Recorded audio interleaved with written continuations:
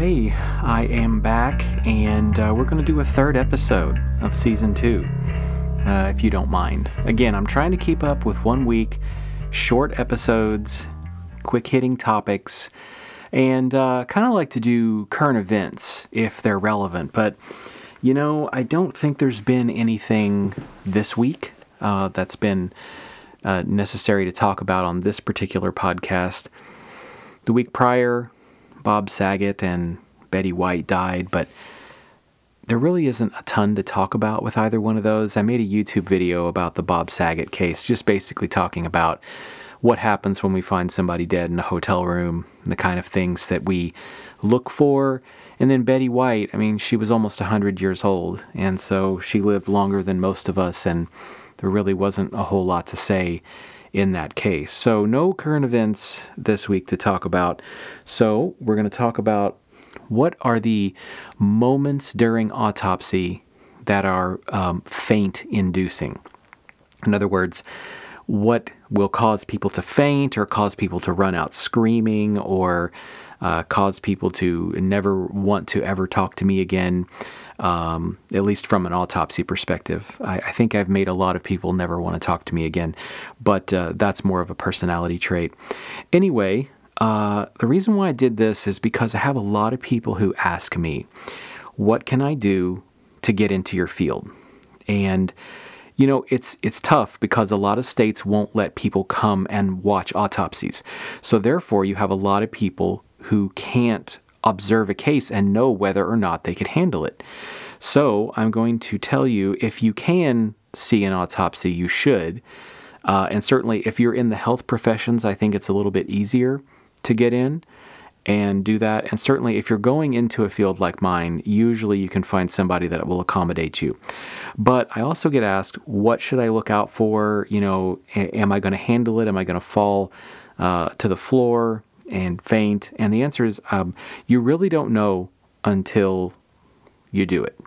Okay, so my first case, which I think I talked about it in one of the podcasts that I did last season, and I wrote about it in a magazine article, and it was anxiety-producing, but it wasn't a fear moment. It wasn't something where I really felt like something I was going to, snap or something. And so I managed to handle it. I think that you have a first in every kind of case. You'll have like the first person that's your age. You'll have your first child. You'll have your first murder. You'll have your first horrific industrial accident. And so every new first brings up new opportunities. And so, it's really difficult to predict how you'll respond.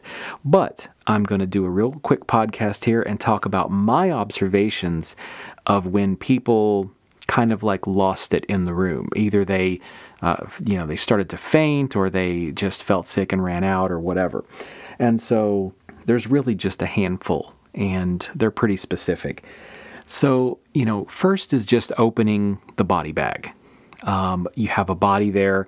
This used to be a person who was animated and walking around and talking and probably didn't know they were going to die. That can sometimes be a little bit jarring to people. If they're in healthcare, that usually they do just fine with it, but a lot of times we'll have people who are not in healthcare who come for their first autopsy.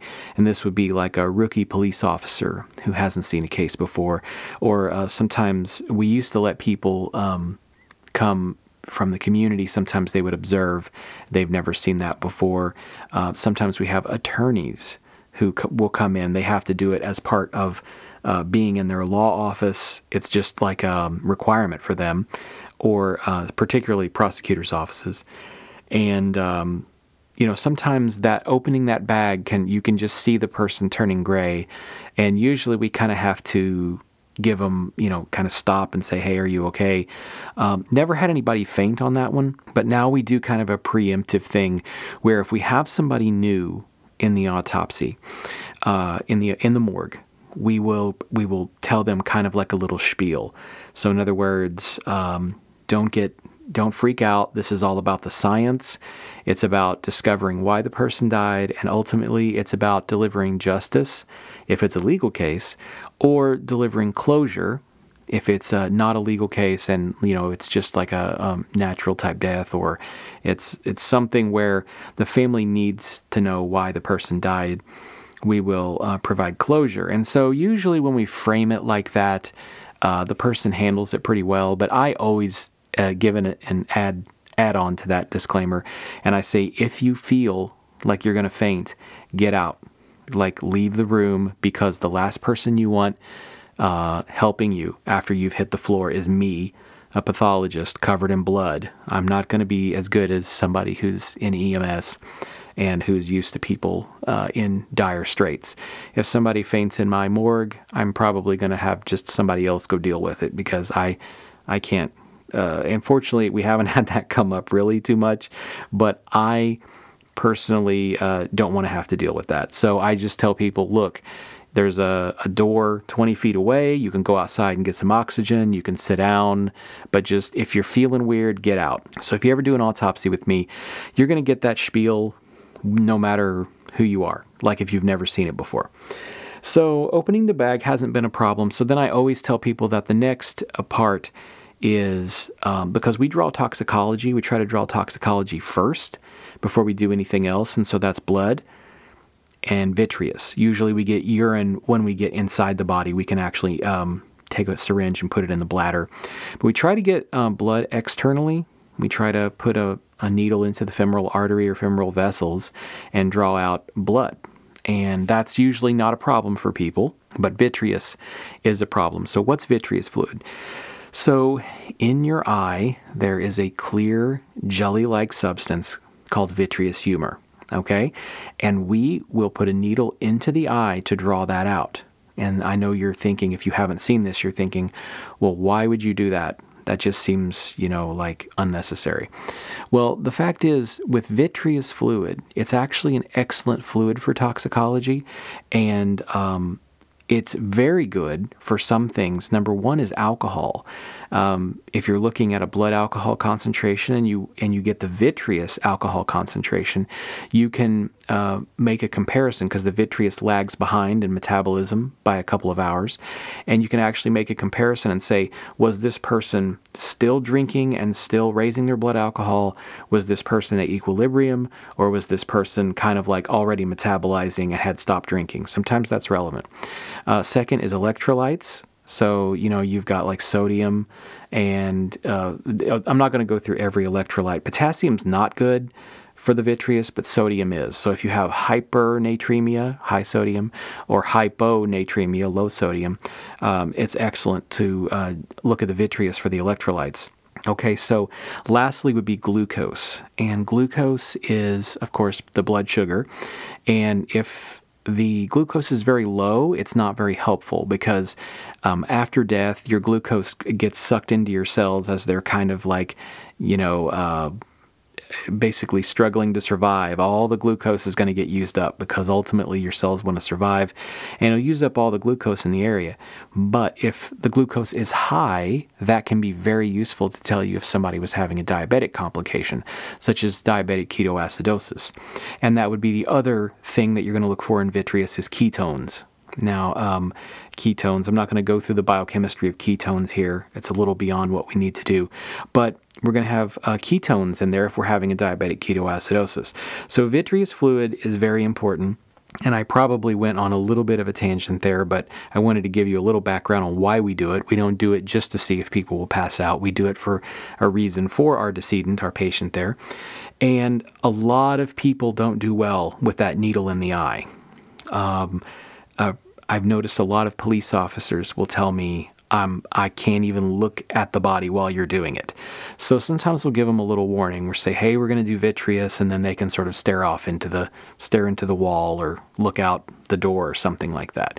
So, there's a natural aversion, I think, to seeing a needle go into the eye, but that would be one of the other times where we've had people have to leave. Okay, so that's the vitreous draw. Now, the next part is going to be the opening incision.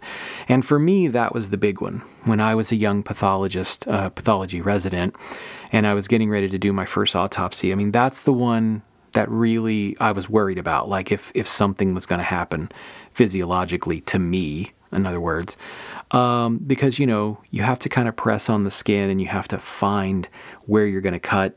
And usually you start at one shoulder and you come to the center of the chest. And then you start at the other shoulder and you come down and form a V, and then you draw it down the abdomen and you form a Y. That's why it's called a Y-shaped incision. And my first autopsy, the woman had died very recently and like within the last couple of hours. And so when I pressed on the flesh, to kind of like map out where I was going to cut, it was very soft and very supple and very much like a living person. And so the difference is with someone who's been dead a while, like many hours or a couple of days, and in the cooler, usually the body is a little more firm. So rigor mortis is set in, and the muscles are firm, and the soft tissue itself is a little bit harder because as you cool the fat down, it becomes a little more waxy. I always tell people, okay, opening incision is the other one, and frankly, everyone seems to do pretty well with the opening incision, more than I would have expected. But really what comes after the opening incision, I think, is the one that bothers people, and that's opening and taking the chest plate off. Okay, what do I mean by chest plate? If you feel the center of your chest, there's a very hard area, and the common name for it is the breastbone, but it's the sternum. That's the name of the bone, and from that, the sternum, the ribs kind of come from the vertebral bodies around and attached to the sternum, and that's the rib cage. So you have to take off the chest plate, which is the anterior ribs in connection with the sternum. Well, how do we do that? There's two ways we do it. One is with a saw, and that's usually not a problem for people. You turn on the bone saw, you press it through the ribs, you go all the way up to the sternoclavicular joint where the clavicle meets the sternum, right in the middle, and then you can dissect it right off, no problem. But sometimes we use loppers, okay? And I just had talked about that before if you've been listening to my podcasts. Loppers are like branch cutters, and they are literally from Lowe's or your local hardware store. Lowe's should actually sponsor me. So anybody listening to this, Lowe's, if you want to just sponsor me, and or maybe Home Depot, you can sponsor me because we're using your cutting tools to open ribs sometimes. But anyway, to preserve the bone saw, sometimes we won't use the saw itself. We will use the loppers. And they crunch. So when you cut through each rib, there's a very loud crunch, and it is the crunch of bone. And so that has caused issues with people as well. Because it is an unsightly kind of thing to see that, but that is a very common tool for the forensic pathologist. It's common because it works really well, but it can be kind of unusual to see that. And I know that many forensic pathologists will use those, and some people will just use the bone saw. Again, we don't always use the saw because we don't have a lot of backup saws and backup blades, so we try to preserve the saw itself. But I'd say 30% of the time I use a saw, and 70% of the time I use a lopper, so like big cutting device. And it's mainly not necessarily the sight of seeing that, but the sound, because not very many people are accustomed to hearing the crunching sound of human bones. So next would be after we take the chest plate off. If you've made it that far, you're doing pretty well. There's a very good chance you're going to be able to make it through the autopsy. But once you open the abdomen, once you make the incision through the skin, through the subcutaneous tissue, and through the peritoneum, you open it up, invariably you get the smell of the intestines. Okay, so the smell of the autopsy comes from the intestines. And why is that? Well, because bacterial growth in the intestines produce aromatic compounds that don't smell very good. They're sulfur-containing compounds. So if you have a really strong sense of smell, sometimes that can bother people. I know the smell, and it gets worse as decomposition proceeds.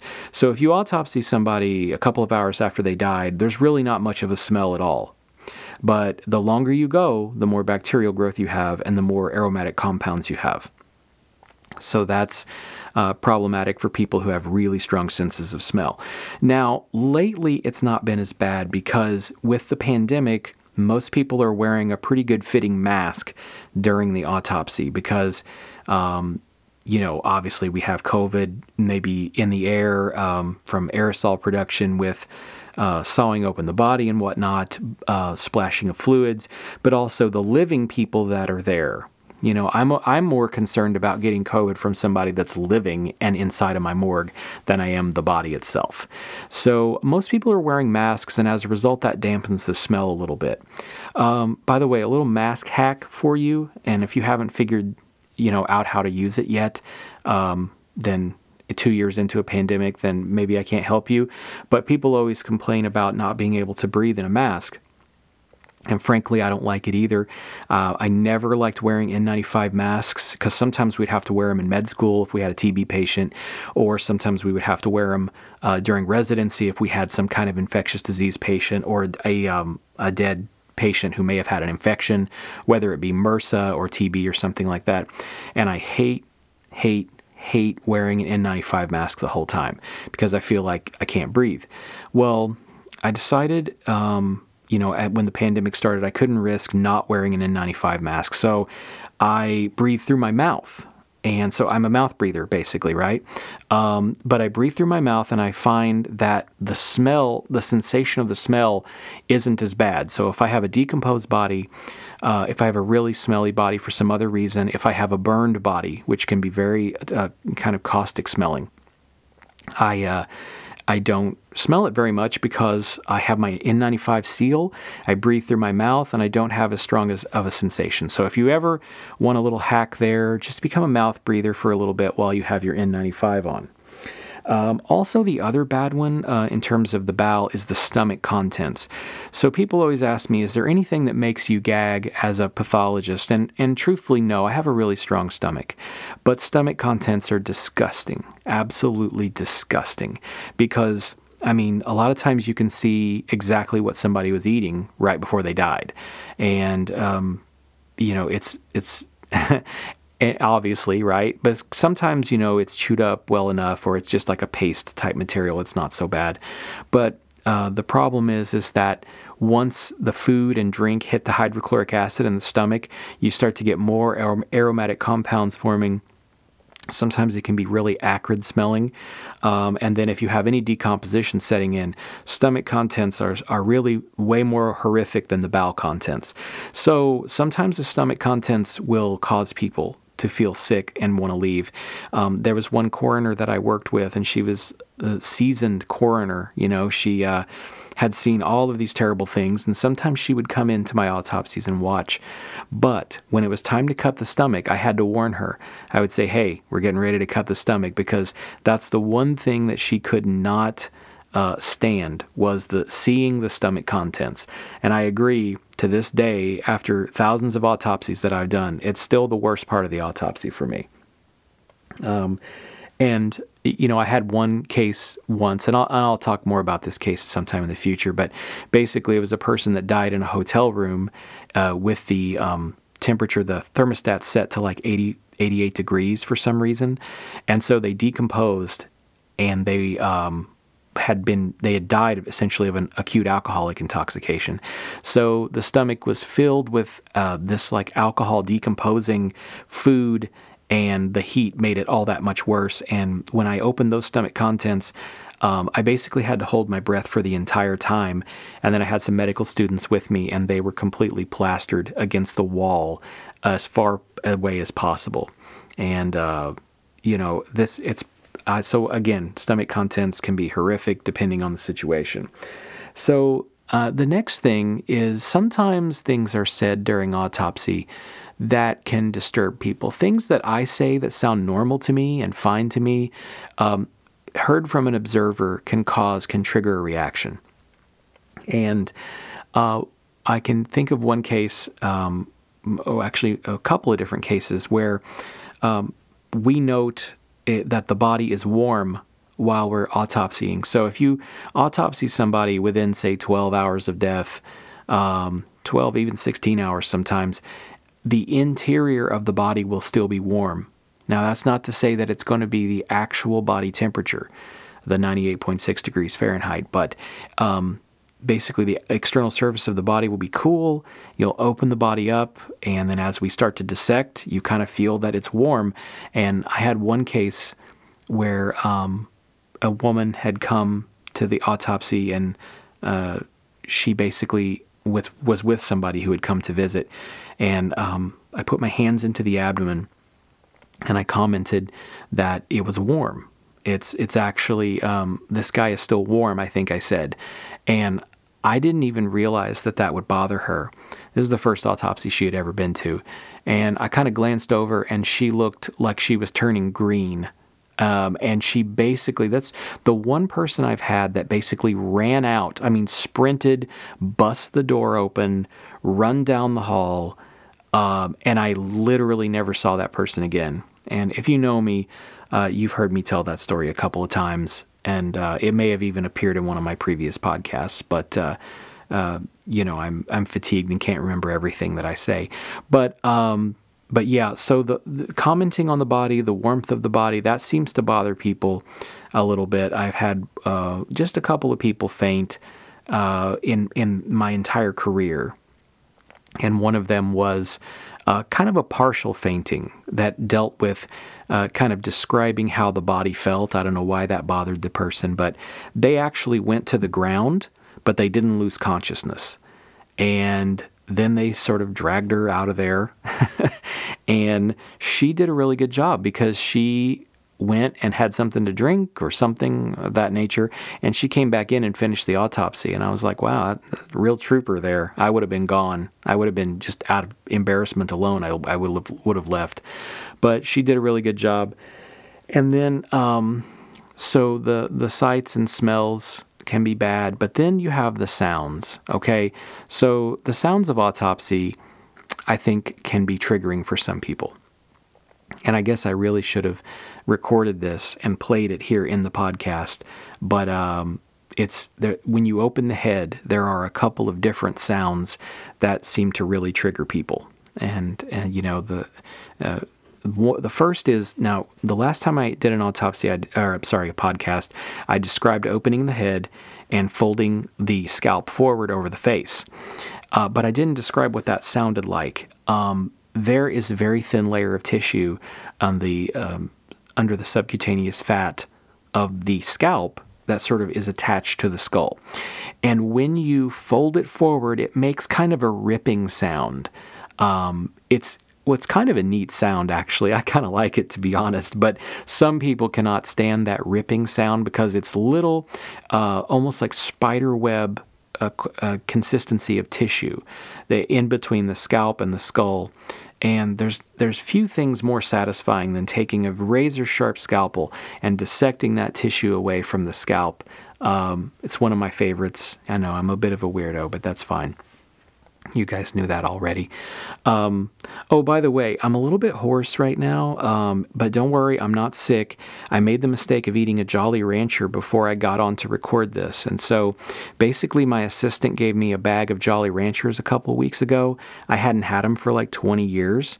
And I've now developed a crippling addiction to Jolly Ranchers.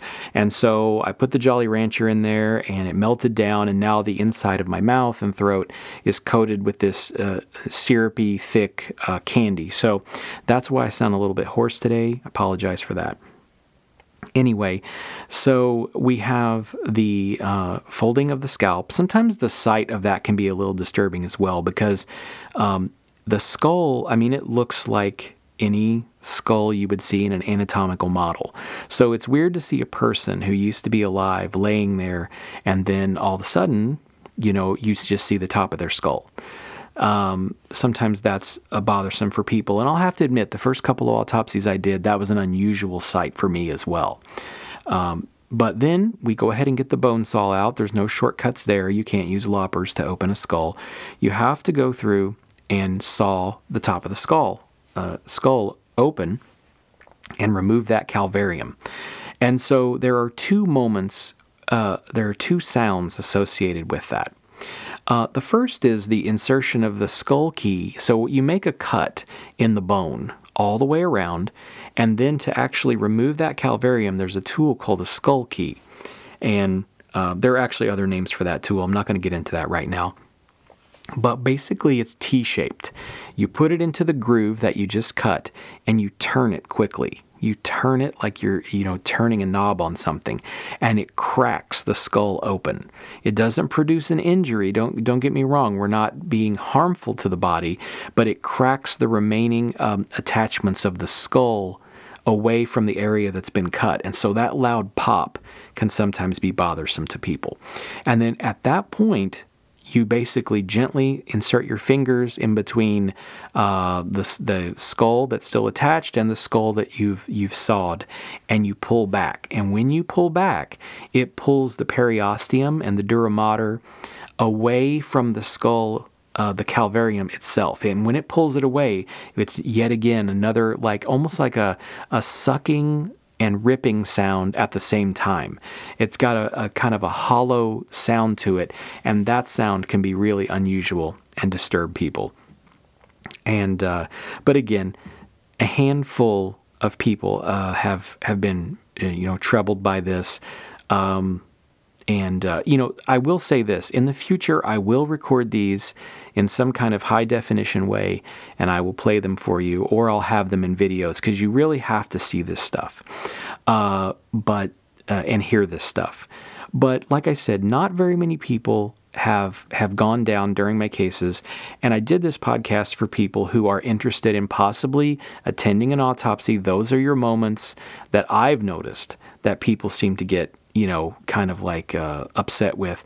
But by and large, the vast majority of people come in and they do the case and they absolutely have no problem with it at all.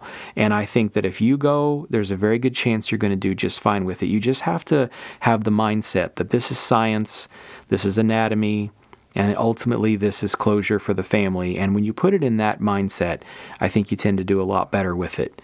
You're not thinking about it as a person, a living person that's laying there. And one of the things I'm thinking about doing is making a sticker that says, I survived my first autopsy, or baby's first autopsy, or something like that, and then handing that out to anybody who doesn't have a reaction, anybody, and that can be kind of like a little chip for them, so maybe like a badge. How people used to get those letter jackets, and they used to put badges on them, or they used to put their graduating year. Well, they can put a little badge on there, a little iron-on that says, I survived my first autopsy. So I don't know, maybe I'll put that in my merch store as well. Although I don't actually have a merch store, but a lot of people have asked for that, and I'm working on it. My agent's working on it. So just be calm. I have a day job, so I'm going to get to this stuff soon. Speaking of that, I'm going to be, in my earlier podcasts, I talk about the Knife After Death website. And my good friend, who I've known for many, many years, who I've known for 35-something years, he is helping me restart that website up, and we're going to be putting a lot more content on there, because I found that my social media is limiting. Okay, so I'm on, TikTok and all this stuff, and a lot of these places will ban anything that's even slightly grotesque. And so it's difficult to teach pathology if you're not going to allow images to be shown. So TikTok is pretty much worthless for me, other than, answering questions. YouTube limits my videos if I show anything that's a little bit untoward. So we're thinking about putting that stuff up at Knife After Death. And you can see there's a little sign-up place there. And I know that there's people listening to this saying, oh man, I signed up for that a year ago and I didn't get anything from you. You're a terrible person, and you should just stop making content. But, you have to bear with me. I did have the busiest year of my career in 2021, so I wasn't able to devote time to it. And now I actually have someone to help me. And so keep a lookout for that. And you can go to the website. It's still being built kind of right now. It's still we're working on putting the content on there, and I'll keep you guys updated. But I hope this podcast was helpful. And if you do have to go see an autopsy, then, maybe this will help usher that in without too much nervousness for you. Okay, with that being said, I'll talk to you next time.